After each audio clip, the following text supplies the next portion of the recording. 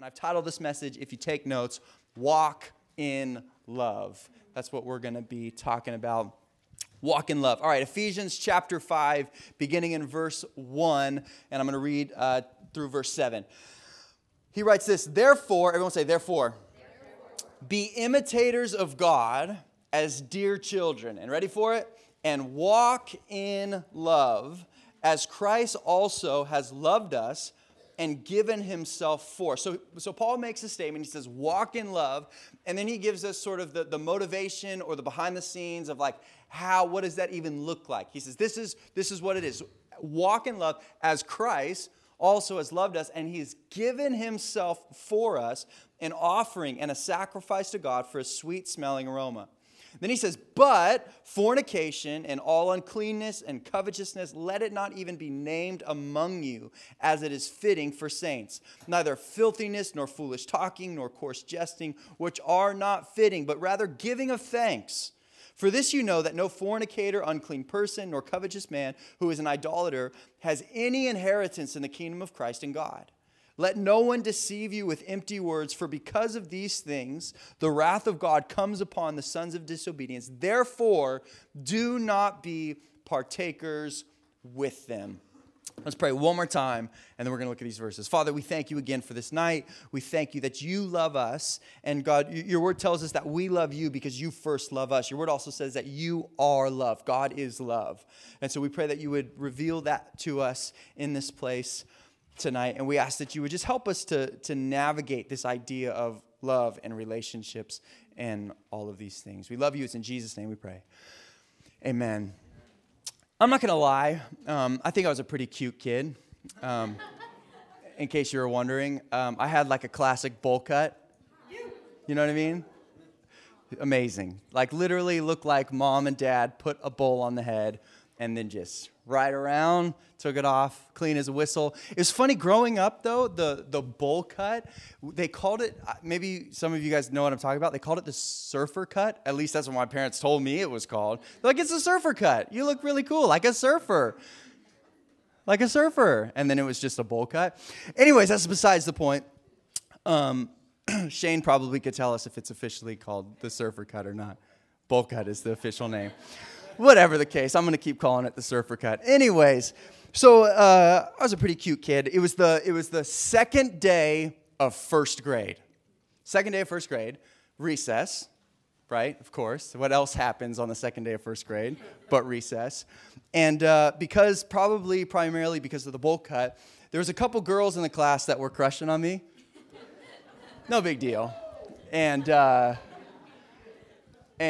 so, you know, doing my thing, you know, probably swinging on the swing set, climbing the monkey bars, maybe doing pull-ups on the monkey bars. I don't remember. That's besides the point.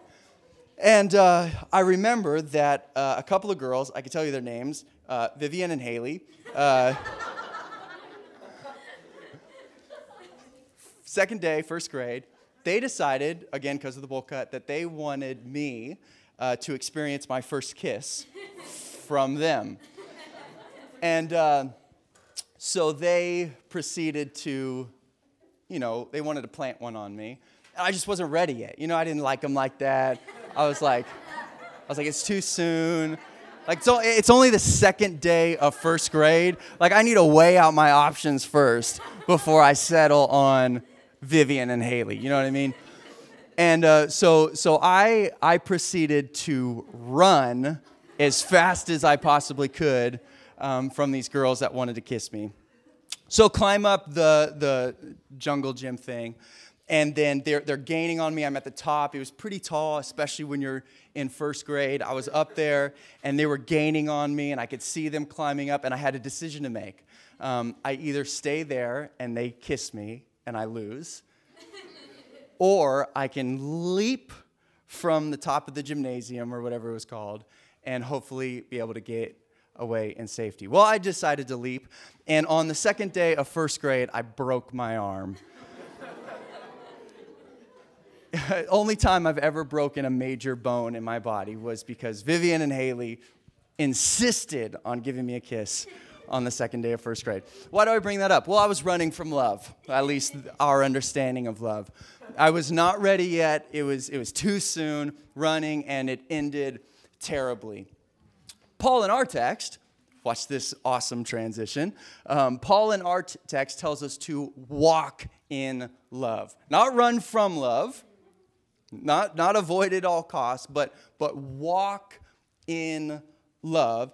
And then Paul in this text, he's showing us, when he tells us, he makes a statement, walk in love, and then he's showing us that relationship with God changes how we do relationship, and no longer are we getting our guidelines from the world or culture, but from God. Now, Paul's writing to the church there in Ephesus. Ephesus was a pagan or a secular or a non-Christian, very worldly culture that they were in. They had all sorts of temples set up to false gods that they would practice crazy, weird love relationships in the name of their false god that would happen, that was running rampant in this city of Ephesus. And so the Ephesians very easily and very quickly could get caught up in what culture was saying, what love was, and how you express it, and how you partake in it. And so Paul really wants them to know. He sort of calls a timeout and he says, listen, this is love, and he tells us to walk in this real love, and he tells us that what they say or what the culture says love is not the standard. And he tells us specifically to imitate Christ as we attempt to walk in love. In other words, allow God to be your standard for love. And then we see in this text, really, he gives us a contrast in this text between what God says love is and then what culture or the world or the people around us that aren't following Jesus say that love is.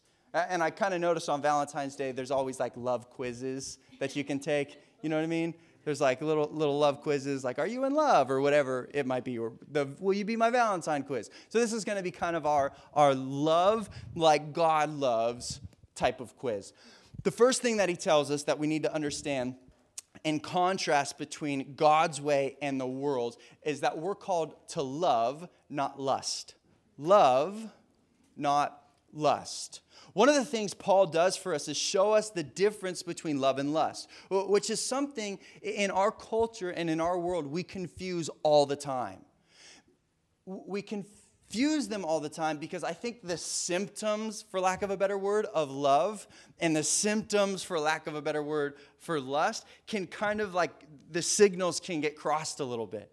And what culture and the media and maybe even the celebrities we follow on Instagram or the movies or whatever it is says like this is how you behave when you're in love.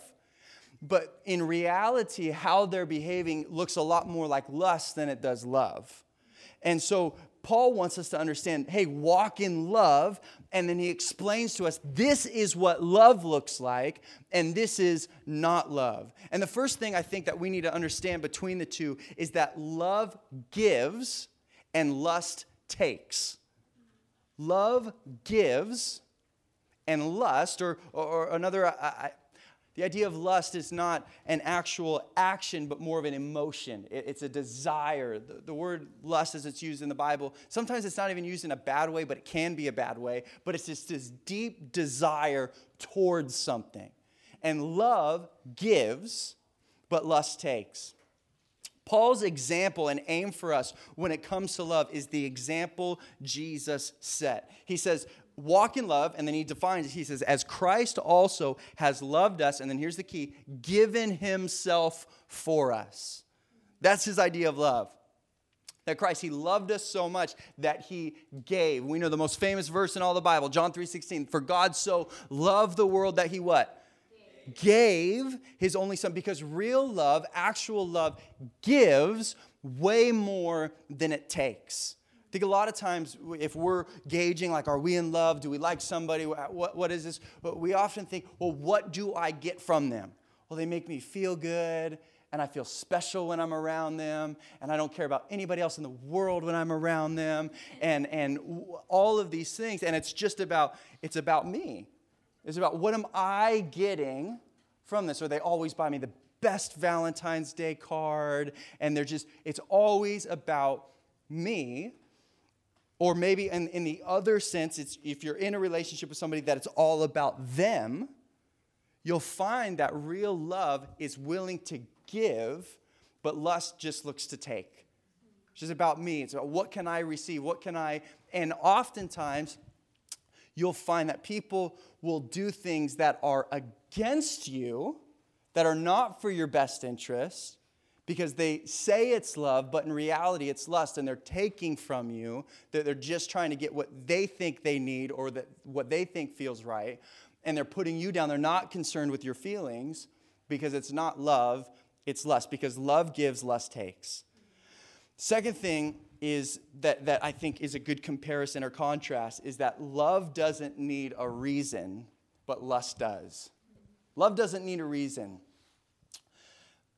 Lust sort of keeps score and gets even. Like you do something nice, so like, okay, I got to return the favor. Like you got me this card, so all right, I got to get you this card. Like Hannah texted me yesterday, and she said, we're going away on Sunday for like our anniversary trip, and she texted me yesterday and said, don't you get me anything tomorrow. And she said, if you do, I will return it. Make me a coffee in the morning and nothing else, or I'll return it. And then I woke up this morning and she had got me a card. And I was like, what?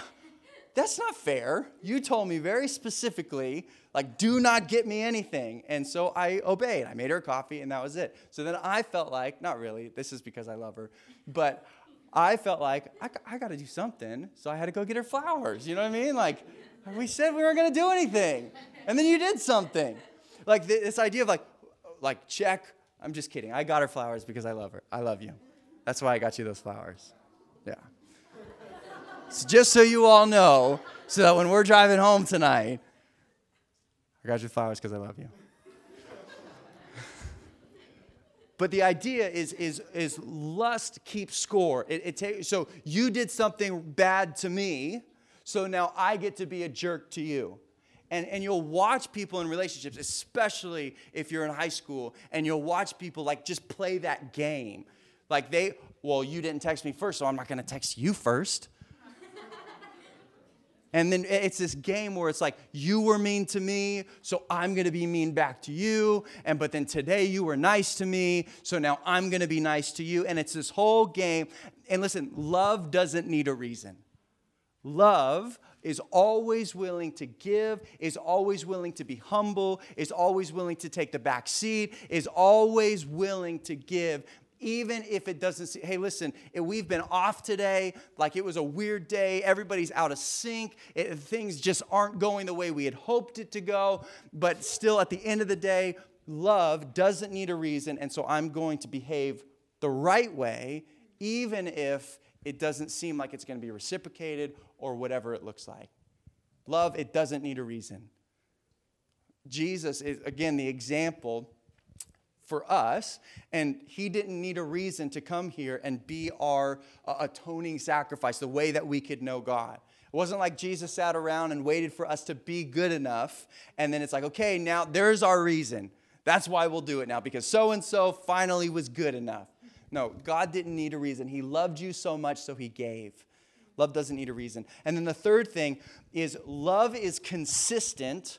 Lust is emotional. Love is consistent. Lust is emotional. Again, the phrasing, walk in love. I love that because a walk speaks of consistency, right? For the most part, when you go for a walk, your speed stays the same. At least for the most part, you don't get that out of breath. It's like pretty simple. You go at a nice pace. It's easy. You're able to talk, chew bubble gum. Like it's not that difficult. Walking is consistent. And the idea of walking in love is that we're just consistent with it. We're not all over the place. We're not following our feelings, where lust is all about feelings. I feel good today, or I feel love today, or I feel however I want to feel today. And so because of that, I'm going to act this way. And it's all based upon my feelings, where love is consistent. And we're saying, I am choosing to act loving, and I'm choosing to be loving, and I'm choosing to do the right thing, even though I don't feel it, or even though you don't deserve it, or even though all you do is take. At the end of the day, I don't need a reason, because it's not based upon my feelings. It's an action. It's a decision. It's an outlook and an attitude, and something that we choose even when we don't feel. You follow me? Yeah. It's not something that has to be dependent upon how we feel or whether or not someone deserves it. So the first thing we need to understand is that about love, not lust. The second point tonight is that our love life affects all of our life.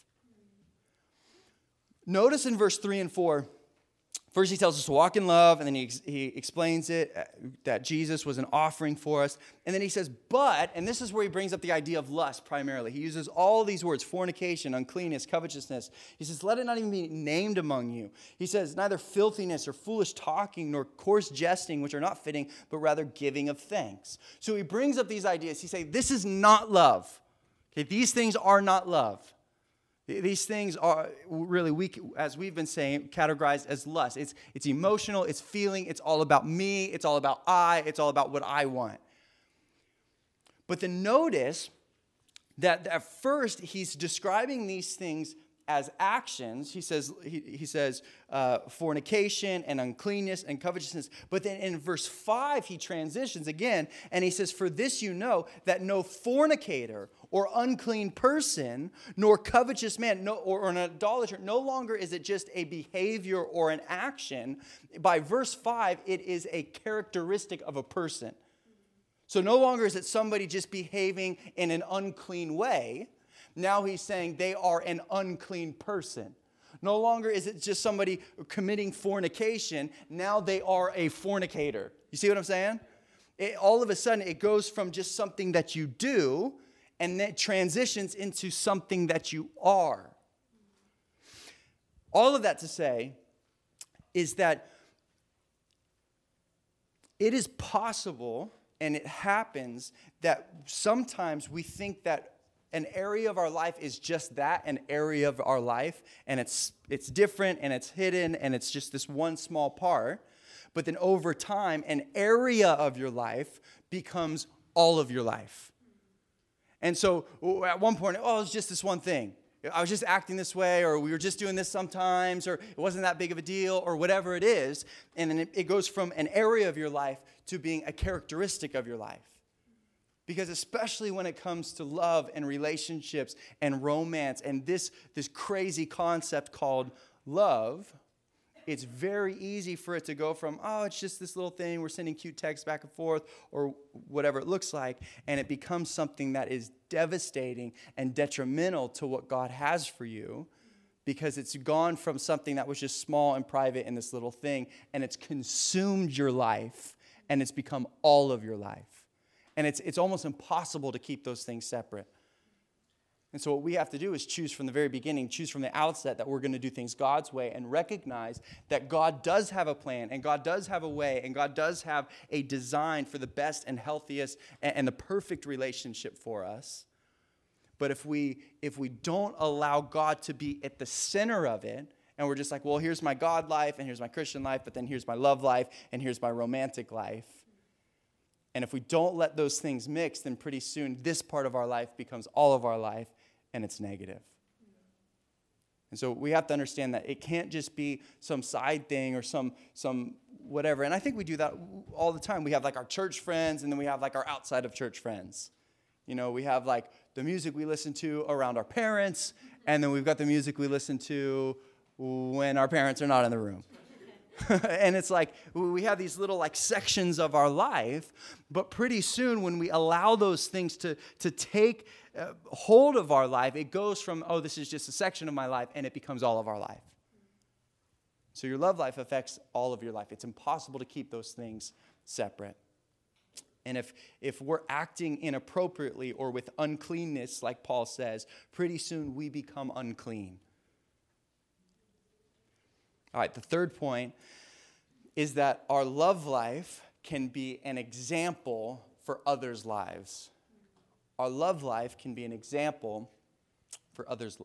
Now, let me just pause for a moment. And some of you are like, I don't have a love life. That's great. That's awesome. Keep Jesus first, because I'm sure a day is going to come where that will change. You know, right now you're like, I don't have time, or I don't care, or I'm not interested, or nobody else is, like, I'm super interested, they're just not interested. Whatever the case, these principles and this reality is true for most of us. Most of us, probably 98% of us, if not all of us, will probably grow up, have that one person, fall in love, get married, have a Valentine forever, and that'll be our life. I mean, for most of us, that will be true. And so wherever we're at in this love life conversation, we want to make sure that we're keeping Jesus first and doing it his way so that we set ourselves up for success. You don't want to go into relationships with tons of baggage and a bunch of failure and a bunch of failed relationships prior to the one that God ultimately had for you. And so when we do things God's way, we're able to be the people and be the example that God wants us to be. So love life can be an example for others' lives. This whole text stems from this idea of being imitators of God as dear children. He says, be imitators of God as dear children. We all know kids like to copy the people they look up to, right? I'm sure you've had that little sibling that's done that thing. You're like, why are you dressed exactly like me? Or like, since when did you start using that word? Or like, you know what I mean? Like all of a sudden, it's like, why are you, like, what's going on? And children, they like to imitate. They look up to people, and then they want to behave that way. And so Paul tells us, he says, picture that child imitating their big sibling or their parent or whatever. And he says, that now is how you are to imitate God. That you are to look at God and do what he's doing. Behave like him, act like him, look up to him. And Paul tells us to walk with God like that. Closely walking and watching what he does. In order to imitate God, we need to know God, right? You can't imitate him if you don't know what he's like. Because you could be behaving some way, and somebody's like, what are you doing? And you're like, I'm imitating God. And you're like, how are you imitating God? Well, this is my idea of God. Might be how he behaves, and so this is how I'm behaving. It doesn't work like that. It's a figment of your imagination. The only way to imitate God is to know God and to know what he's like, and then do what he's doing, right? If you just decide, this is how God behaves, you're like, that's a really poor representation of God. And so we imitate God by first knowing God. And primarily we know God through his word, through being in fellowship with other believers, through worship, through prayer, we can know God. And you can't imitate what you don't know. But as you imitate Christ, and it isn't a fake imitation. It's not being an imposter or an impersonator. That's not the word he uses. It doesn't say impersonate Christ, because at least when I hear the word impersonation, it's like an imposter. You know what I mean? It's like that person's not really like that, but they're so it's like they're around this person and they're impersonating this, and then they go home and they take the mask off and they're somebody else. It's not like we just put on a mask and we impersonate Christ. Like, look at me, I'm a good Christian person. And then we go home and we're like, that's not actually me at all. The idea of imitation, it's bigger than that. It's deeper than that. It's something that affects us on the inside. And we're becoming like Christ. And listen, when you imitate God, when you walk in love as he calls us to, people see Jesus in your life. Paul would tell us in another text, the same writer here, he would write us in 1 Corinthians chapter 11, verse 1. He says this, imitate me just as I also imitate Christ, which is such a heavy claim. Like here Paul is, and he is saying that if you decide to do what I'm doing, you're going to be doing what Christ is doing. Why? Because I'm imitating Christ. So imitate me as I imitate Christ. Now, we got to ask ourselves, could we make that statement? Could we say, maybe when we break up into groups, you say to somebody in your group, hey, listen, this week, imitate me, and you'll be imitating Christ. Everything I do, everything I say, everything I listen to, everything I watch, how I interact with friends, how I listen to my parents, how do I interact with my boss, whatever it is, you imitate me and you'll be imitating Christ. That's a pretty heavy statement. And Paul says, imitate me as I imitate Christ. And then the challenge for us is to say, first, am I imitating Christ? And then secondly, if I'm imitating Christ, am I allowing people to see that so that people can see Jesus through my life? Paul would write in another text that your life is a living epistle. The word epistle is the letters. The book of Ephesians is an epistle. It's a letter written to the church. That your life is a living epistle. That people can look at your life, they can read your life, and they can see Jesus. And the way you do romance and the way you do relationships and the way you do life allows people to see Jesus in your life. And when you love as God loves, not like the world or culture loves, it actually makes people see Jesus. Worship team, you guys can come up here. I am finished, almost. When people look at your relationships, romantic or regular relationships, do they see Jesus? That's the question I think we want to consider as we conclude our Valentines together. And just this reality where, because it's not just about today, and it's not just about what today means. It's about how can, when I live my life, do people actually see something different or significant or special about it? Imitate me, Paul says, as I imitate Christ. And we want to live in such a way that people can look at our lives and they see something different or special or even strange at times through our life. I remember a few years back, my friend was getting married, and he was getting married at 19. And I was the best man in his wedding. We were friends growing up, and I remember that the day of his wedding, we're all in our suits, and we were hungry, and we went to a Subway nearby where the wedding venue was. And we're in line in Subway, and the person there was like, "Oh, what's going on?" And they're like, "Is it prom?" And we're like, "No, he's getting married." And she's like, "Oh, which one?" And it was my buddy, and he's getting married. And she's like, "What? How old is he?" And he was kind of like baby-faced at the time too. And she's like, "How old is he?" And we're like, "Oh, he's 19. She's like, "That's too young to get married." She's like, "That's ridiculous." And she was like almost offended, like she's making our foot long. And she was like almost offended that he was getting married so young. And, we're like, "Oh no, they're in love." And because I remember, this is the funny part. She's like, "You're getting married?" And we're like, "Yeah." She's like, "Is she pregnant?" And we're like, "No." They're like, "Are you terminally ill? What's going on?" And we're like, "Oh no, they're just in love. They don't want to wait. They're excited. They love each other. There's no reason for them to wait any longer." And the lady just was couldn't wrap her head around it. You know what I mean? Why would you do that? And there's something about when you commit yourself to Jesus and when you're saying, "I'm going to do things God's way," that causes people to scratch their heads a little bit. Where it's like, "Huh? You're doing what? Why are you doing this with your life? Why are you living this way? Why aren't you going to this party? Or why aren't you behaving like this with that girl?" Or whatever it is.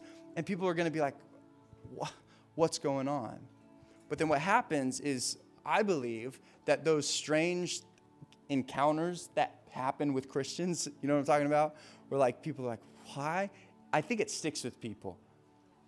I don't know. I never went back to that Subway, so I couldn't ask her. But I've got to imagine that the people that, because Shane, he dealt with the same thing. Shane and Juliana got married at how old? 19, 20? So, and they've dealt with the same thing. Shane at his work at the barbershop all the time. People are like, "You did what?" "You're crazy." But I got to imagine that it sticks with people because it's different. It's breaking a cycle that is broken already.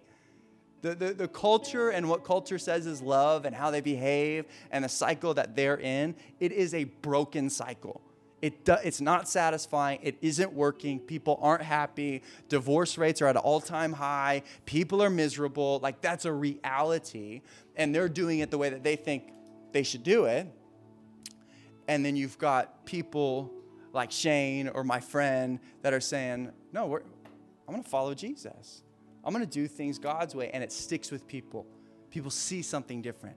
So listen, all that to say, your life and the way you love people can be an example for other people's lives. Even if you're never able to share why you do it, just the fact that you live different than the rest of the world will point people to something is different about this person. I don't know what it is. Maybe they're just weird. Maybe they're crazy. I don't know. But something is different about them. And that's what our world is looking for. The reason our culture is so obsessed with love is because we're trying to figure it out. We're obsessed with it. So it's like maybe the answer is roses.